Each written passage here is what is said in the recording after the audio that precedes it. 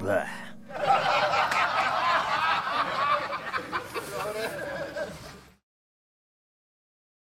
So today's movie is called Fresh Hell. I met one of the filmmakers of this film at the Genre Blast Film Festival. We had a long drive back to New York. It was like a 5-hour drive and it was like 8:30 at night. I felt really bad walking out on this dude's screening, and I came up to him and I was like, congratulations on your screening and I'd love to see the movie. And we stayed in touch, and what better way to not only watch it, but support the movie by doing a little review here for the channel. It's available on Tubi, Redbox, and a couple other platforms. What's it about? In 2020, everybody was doing those Zoom reunion sort of things where like maybe people you hadn't seen in a long time would all get together into a Zoom chat and just talk and hang out. And so the movie starts out with one of these. And what's weird, even 2 years removed, it feels like a time capsule. It's so evocative of that time. The more distance we have from 2020 and its events, the more it's going to feel encapsulated, like what I'm describing right now. We find out that they're all actors, and we learn a little bit about their backstories and interconnected relationships. Some in the circle are liked more than others, and things start to eventually get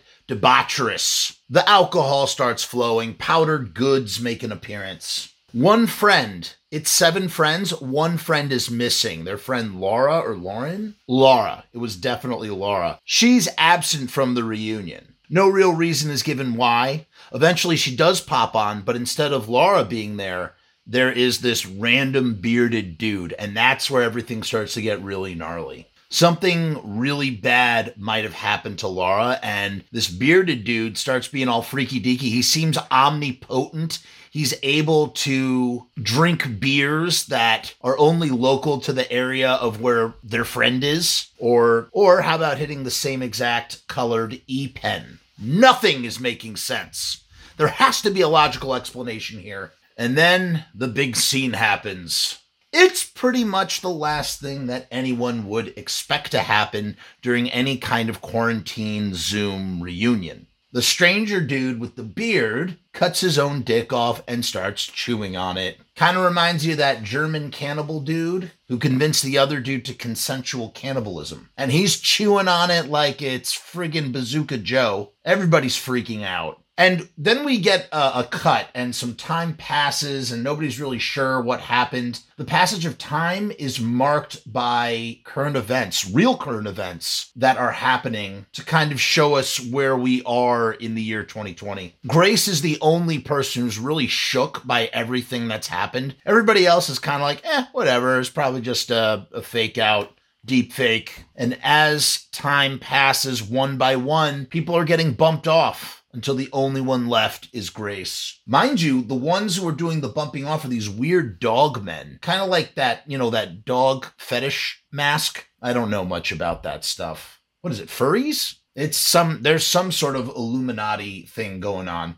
The whole movie up to this point is presented through a Zoom screen. It's not something that we haven't seen before, but what Fresh Hell does really well is keep you engaged. It's very, very easy to lose focus when you're using a format like that. You're relying on characterization, dialogue, and pacing to keep everything moving. I didn't ask the filmmaker this when I spoke to him, but I have a feeling I think this was made clearly during the pandemic. And it's just really creative, man. It's really creative. So anyway, last person standing happens to be Grace, and she goes and she meets with the stranger guy who's played by one of the directors. There's 2 directors. Ryan, dude's name is Ryan, and Matt is the other director. So Ryan, who plays the stranger who cut off his own wee-wee, he's all freshly shaven, and it sort of turns into a self-aware, evil genius in his lair revealing his plan sort of vibe. Fresh Hell is very self-aware of this, and even goes as far as to take note of it. I'm all for that, man. I did it in my own movie too, man. I love the big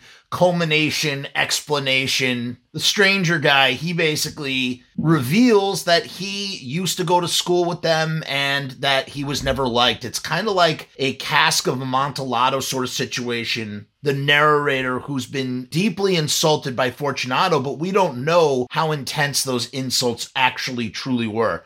Kind of reminds me of that Will Keenan movie too, Chopped. And the movie from here kind of turns into almost like a one-man show where the director is just chewing the scenery. And he's magnetic, man. I mean, you really can't take your eyes off him as he goes through this performance. He also gradually reveals that him and Grace had once slept together, but Grace has no memory of this. And yes, of course, it turns out to be a Illuminati sort of situation. There's some mysterious app and everybody's watching it, and what we're in the middle of is like a performance piece, but it's also part of this app. And then you have the dog people, they're up in the balcony. It gets very, very surreal, which I like. I like surreal stuff. The Stranger guy, if I could best describe his performance, I notated that he's kind of like Bugs Bunny if he inhaled Frank Booth's nitrous from Blue Velvet. Overall, the film really gave me some Megan is Missing vibes, which I just spoke about with Nathan Ludwig, talking about how it's really one of the most disturbing movies I've ever seen. And this film kind of captures that energy, that unsettling energy, as we're wondering what happened to Laura initially. The highlight for the film has to be the Snapchat murder filter. The murders appear on the Zoom screen, and one of them shows their friend Todd being murdered